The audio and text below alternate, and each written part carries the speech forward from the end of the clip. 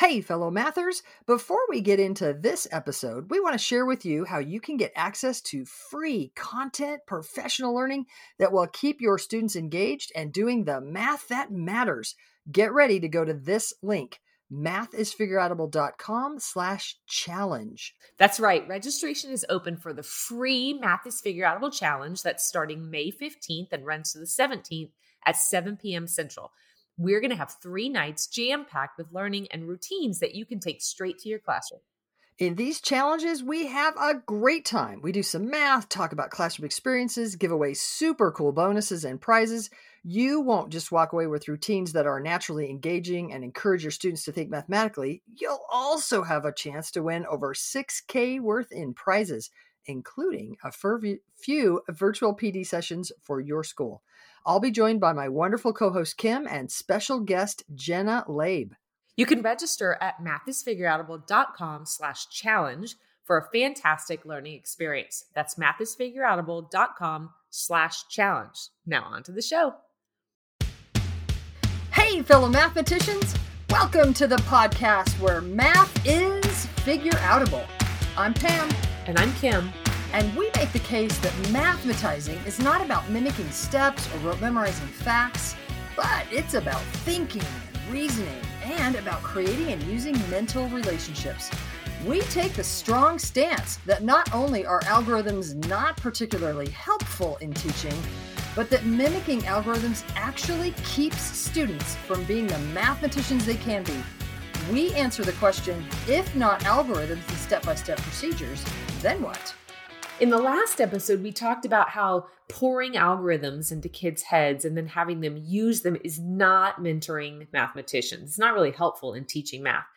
But Pam, teachers are required by standards to teach algorithms. So, never mind. So if you're in a place where your standards say students will use strategies and algorithms to solve multiplication problems, okay, then I cry uncle, go ahead. I'm kidding. No. So how do we make sense of that? Like, am I telling you to just, forget your standards, ignore them? Your kids are going to bomb your high stakes tests. Is that what we're suggesting? And I think this is so important that we're going to dial down on this today. So we're going to really attack if your standards call for a formula, a step-by-step procedure, an algorithm, and you're thinking to yourself, well, then I can't do the thing. Like I'm going to have to do that. And I'll do that with other areas of math. Pam, that'll be fun. We'll make other areas fun. It's not about fun. It's about real math, what mathematicians actually do. So what does that mean? Well, here's the way we attack it. If you were to have looked in Kim's 3rd grade, 4th grade, 5th grade math class, you would have seen all year long working on helping students make mental connections, increase their sophistication of relationships, learn strategies that are based on all those relationships, and kids getting more and more sophisticated by solving more and more sophisticated, more difficult problems, by looking at all of the different ins and outs, by comparing strategies, kids getting more and more confident, learning intuition that when they see a problem, they're like, oh, like based on those numbers, that structure, I'm using that strategy. Where another student might go, well, actually, how about this strategy? And they go, oh, wow, you're right. That one's so much. Wow. And it's this conversation and learning and growing about which strategy to use when, because of which relationships are inherent in the problem, which things are pinging for kids on a certain day at a certain time, and how we can use that to make sense and figure out problems. And y'all, pick a grade. Let's pick 4th grade. All year long, Kim is doing that with addition and subtraction of harder numbers than they did in 3rd grade. Multiplication, really, because 3rd grade starts it, but 4th grade is really where you dive into it. And so Kim's spending a lot of time in 4th grade really developing multiplication and multiplicative reasoners and kids that can think about not just naked number problems, but problems in context. At the same time, she's really developing area and what it means to have length and width and how that creates this square unit of measure, which is so weird for kids because they've finally gotten used to, okay, I'm going to measure this linear thing, this kind of like meters and feet and inches and centimeters, this miles and kilometers, this linear measurement. Now you want me to measure it Like in squares? What? Like, how do you felt this, listeners, when you've ever ordered carpet or tile, when all of a sudden they're giving you these crazy measurements, and then they're talking about how, well, we'd have to, make a seam here, and like, if you don't understand area, I'll have fun with that, because it's a different sort of measurement to have this kind of square unit. And then if you've ever ordered topsoil, or any kind of, like, if you've ever landscaped and you're ordering, I don't know, mulch or whatever, and they're going to sell you a yard. Now that's in the States. I probably should have looked up what it would be in metric. But if they bring you like this measurement of topsoil or some sort of cubic measurement, I will never forget. I was like, 3 yards. We're going to need more than that. Like, we have a whole space to fill. And the guy looked at me, he's like, what's your space dimensions? And treated me like I was a ding dong. Because in that moment I was acting like one, because I didn't have this sense of what it meant to have this volume, this 3-dimensional measurement. So in 4th grade, Kim's really building this sense of a square unit of measurement by really, really dealing with area. 5th grade, she's going to do volume, at least for our standards. All year long, that kind of stuff is happening. Then kids are going to take the stupid high stakes test. Now you know how I feel about the test. They're going to take it, and they're going to do really well, because her students have been thinking and reasoning and figuring, hitting new situations over and over again, used to that when they get a story problem or word problem they've never seen. All right, we dig in. We've been doing all year. We just dig in and we figure it out. It's not reaching in rote memory. Okay, is it that formula? Is it the one we did on Tuesday? Maybe it's the one we did on Wednesday. And the teacher's like, no, it's Thursday, for heaven's sakes. It's the formula for Thursday. None of that, not that thing.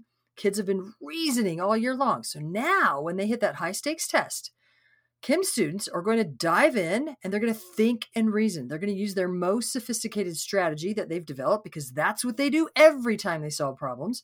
And nothing's going to surprise them, because they're constantly in this place of just trying new things and learning to struggle productively and working to use what they know. Like, they are so clear. It's about using what they know. Test goes by, kids do great. Kim has not only the sort of passing standard. Kim, I know she's hating that I'm doing this right now, but it's true that her passing standard was like near perfect. Like, all of her kids passed, and then the whatever that score is, that means these are the kids that are scoring better than just the passing score. So whether it's commended or whatever you call it in your state, she has the best scores of that. Like, so many of her kids are doing so much better than just that passing standard. And so the test is over. Kids aren't freaked. Kids aren't stressed. Kids aren't like, it's not this big panic. Now, she works hard to help them not ingest that panic from all the other classrooms around the school, because everybody else is freaking out. But she's like, nope, we're good. We'll just do our thing. Test passes. It's the last week of school. And Kim's like, hey guys, we got a new strategy for you. Check this out.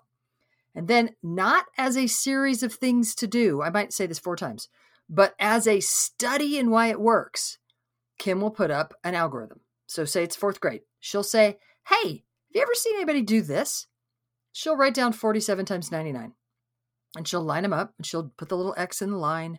And then she'll go, sometimes people have learned to do this. You might have seen your parents do this, maybe your older siblings, where they'll take this number over here and they'll multiply it by that number. So, like, I don't know, what did I just say? 47 times 99. So they'll take that 7 times the 9, and we know that's 63. And so they'll write down just the 3 here, and they'll put that 6 up here. Weird, right? Anybody have any ideas why they would do that? And the kids will kind of fuss and whatever, and they may or may not come up with anything brilliant at that moment. I mean, they're like, well, we see the 63. There's the 3. A little weird they put the 60 over there. That's kind of weird. And then Kim might not spend too much time there, because they need a little bit more to kind of see what's going on. And then she'll sort of do the next step. She's not saying, now students all do this next step. No. She's saying, somebody might do this. And so I just had to write it down, because I can't keep track of the algorithm in my head. What did I say? 47 times 99? Yep. And so now they're going to think 9 times 4, right? And so she'll say, now they'll say 9 times 4, and then they'll get 36, and they'll add 6 to that. So 9 times 4 is 36, and they'll add 6 to that, it's 42. And then they'll just write that 42 down next to the 3. Whoa, that's weird. Y'all, what are they doing? Does that work? Why does that work? Draw an array. Find those pieces that just happened. Like, can you find something that is 423? Can you find like some chunks of area that would add to 423? What's that? Why? Where does that 6 when they just do the 9 times 4? And then the kids, because they have great place value, because they have been developing place value all year long, look at that and go, oh, it's like they're sort of doing 9 times 4 to help them get 9 times 40, but they know they've got that extra 60 hang along, but they're doing 9 times 4 and adding the 6. Wow, that is like 9 times 40 and adding 60. But wow, the meaning is kind of hidden behind that. I mean, that's really cool. Oh, I wonder who figured that out. Okay. And then Kim will show like the next step. And the kids, because they have great place value, will be able to figure out why it works and how it works. And by the end of sort of showing some steps, the kids will say something like, whoa, that is interesting. Like all of those, I mean, okay, like there's all the meaning is kind of behind the scenes, and it's kind of hard to like feel the place value. Like somebody had to be really brilliant to figure that out. But are you saying people actually do that every time? Like for that problem, wouldn't it just be easier to find 147s and subtract a 47? I mean, that's a lot of steps with all that meaning that's kind of hidden and all the different. Wow, that's really like, why would anybody do that if they could just think about it? Now, you might be like, listeners right now, you might be like, Pam, really? Her kid said that? Well, I'll tell you what, really? My kids said that. My personal kids that had Kim as a teacher literally would look at an algorithm after seeing some steps, and they would literally be like, whoa, that is really intense. All that meaning sort of shoved behind the scenes. You can't really tell what's going on. I mean, I guess you could do that, but why would you? If you can just think about it, why would you stuff your memory full of all of that stuff to rote memorize? Why not just think about the numbers? Just use what you know to solve the problems. Mm-hmm. Okay. And then they would just move on. And it doesn't bother them, because at that point they're such good thinkers that it's just one more sort of thing to make sense of and then kind of move on. And it doesn't become this crutch, and it doesn't become this sort of thing that takes over their life. Now, listeners, you might be like, well, Pam, if that's true, I'll just show them the algorithm way earlier in the year, and then they'll just have the same reaction. Oh. Do Kim and I hang out or what? So the earlier you show them the algorithm, the more you run the risk that they say, oh, I can just turn off my brain here. Mm-hmm. Like thinking's hard. Thinking is hard. Like thinking takes effort. Building your brain to think more and more sophisticatedly takes some struggle and some sense making. And that takes effort and takes like you have to work at it and some sweat. And if they see the algorithm too early and it becomes sort of a quick scapegoat, then you run the risk that they then just do that, especially if you haven't quite got the knack yet of making it not about answer getting and making it about thinking and reasoning in your class, which we're going to talk about answer getting in an upcoming episode soon. So make sure you pay attention, tune into that one. But if you do it too soon, you run the risk that it just becomes this thing to do and kids stop thinking. And that's not what we want in math class. Right. That's not our goal. Yeah. So you might be, let's see if we can recap just a little bit. Teach thinking and reasoning all year long. Get kids really developing their brains so that they can look at any problem and go, oh yeah, I got something. I have relationships I can use to solve that. Yeah, no problem. Then I'm totally okay that you're going to meet your standards by putting that algorithm in front of them, dissecting it, studying it. They're going to understand it far better than anybody who's ever just doing the steps. Yep. You have now met the standard. You've got kids that are doing great on your high stakes tests because they're thinking and reasoning, and everybody wins. We have kids that are mathematizing. We have teachers that feel satisfied and fulfilled because good stuff is happening in their class. Kids are I was about to say happy to be there. We want them happy to be there because of the relationship they have with you, but also like satisfied to be there. It's a satisfying thing to really use what you know to think and reason. Mm-hmm. And what did I miss? In that list I just did. We've met your standards. We've got good scores. Kids are happy. Teachers are fulfilled. Bam! Yeah. We're there. There you go. That's a good place to be. That's a good place to be. And, I think one thing that you left out while you were talking was that teachers spend quite a bit of time showing the steps of an algorithm and then having kids practice them over and over.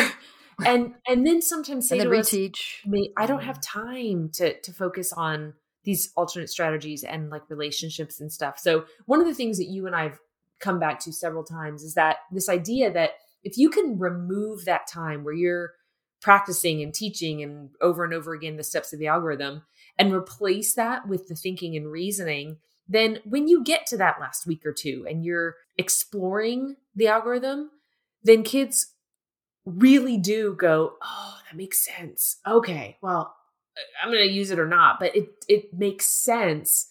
But you've given them all the time they need in your year to make sense of something that actually matters.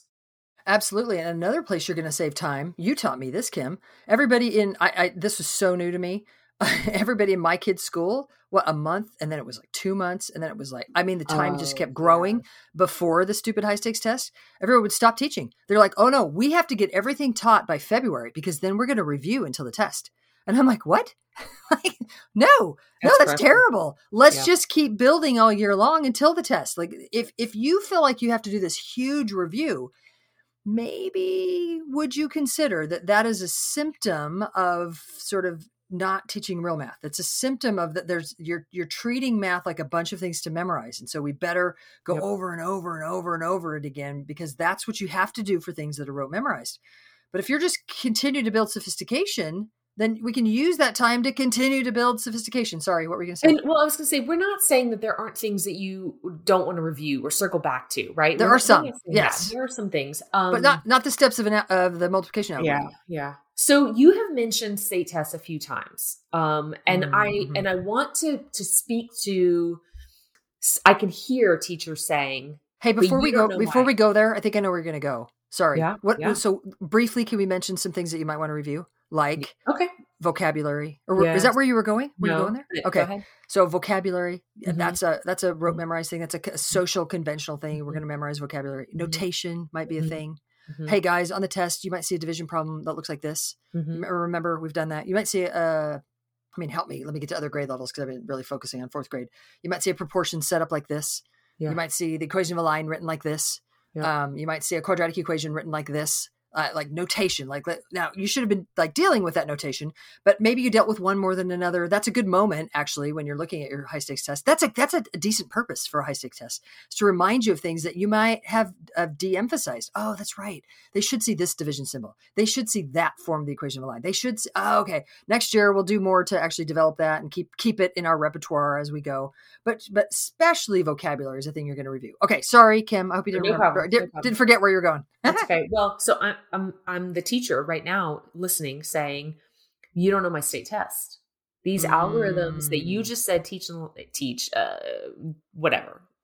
show in the last week or two, they're on my state test. And so I am required and want to be responsible as a teacher in helping my kids make sense of them because they're tested on them.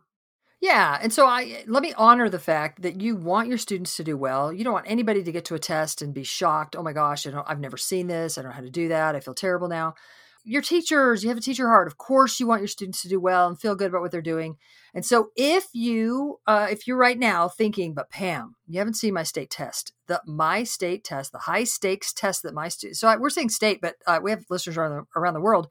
If you have a high stakes test, a test that students have to take at some point that matters for them to move on, that high stakes test asks questions that demand that students perform the steps of an algorithm, then I can totally see why you're bothered right now. I can totally, you are like, but I have to get the kids ready for those questions. I just took a deep breath. May I invite you to relook at any items you've ever seen released from your high stakes test? And ask yourself, do your students really need to be able to mimic the steps of an algorithm in order to pass that item? If you can find an item like that, please send it to me. I have offered this around the world. Please send me an item that your students have to, if they don't show their steps, if the steps they show aren't correct, or they don't find the error correctly or whatever, that you're saying to me, kids must have drilled the algorithm, have learned it and own it enough that they'll be able to pass this item. Please send me those items. So I've had several people take me up on that, and they have sent me items. And to this day, and I've looked at many state tests. I have looked at item after item. I've looked at the major test writers and their items. I've looked at countries tests and items in countries tests. I have yet today to find one that's true. Now you might be like, Pam, I've seen it. Okay. And I've gotten some items, but every time I get an item that actually tests the steps of an algorithm, those items have not been on a high stakes test. They've been in a test prep material. In other words, some company has said, hey, we'll help your students get ready for the test. Here's our test prep material. Use these questions and your kids will do great. And that's where they're guessing about how a standard will be tested. And their guess is showing the steps that you have to fill in. It's the guesses in a textbook, in test prep material, that are making kids fill in steps or making kids sort of have the algorithm steps rote memorized and they're able to spit them back out. That's where I'm finding those items, not actually on the high stakes tests. So if you find one, I'd love to see it. And boy, then we'll put some pressure on the writers of that test to say, not a good item. If you happen to find one, I'm almost going to, I feel very confident in guaranteeing you might find one. You're just not getting, like the preponderance of that test, most of the test is not going to be that. Maybe there might be one. And how much time are you spending on drilling those algorithms? Like, even if there's one, which I'm not going to even grant you there is, but even if there's one item on a high stakes test that demands that kids know an algorithm, it's one item out of the entire test. Again, I'm not granting it's there, but even if there was, it's one. And consider how that weighs up against all of the time that you're spending sort of drilling those things. I'm looking at the time. Some other time asked me about a colleague in a different country that showed me I'm going to say it right now. Showed me the scoring rubric that students are graded on in that high stakes test to say, look, they have to do the right steps or they don't get credit. But when we actually sat down and looked at the scoring rubric, even she smiled and said, oh, oops, missed the line that said, so students will show something or correct mathematical relationships. Like, as long as what the student did was correct mathematically, they got credit for the steps. For like, in other words, there were marks for showing how they got to the answer, and it said sort of do the traditional thing, or the whatever they show is mathematically correct. The students got marks. So our point is, whether it's demanded in your standards, it's going to show up on your test, which we don't think it will. You can teach algorithms the way that Kim did. You can meet your standard by exactly what we've just said. I'm not going to repeat it all. What we said in this episode, you can get there that way and get your kids thinking and reasoning and confident and being able to do all the other things because you've spent your time doing that and not just prepping for kids to be able to mimic algorithms. So in summary, please, teachers, we're saying relationships over algorithms. Yes. Nice. And we're going to argue that you spend the time that you have building thinking over practicing procedures. Bam! Nicely said. I knew I liked you. So, if you want to learn more mathematics and refine your math teaching so that you and students are mathematizing more and more, then join the Math is Figureoutable movement and help us spread the word that math is figureoutable.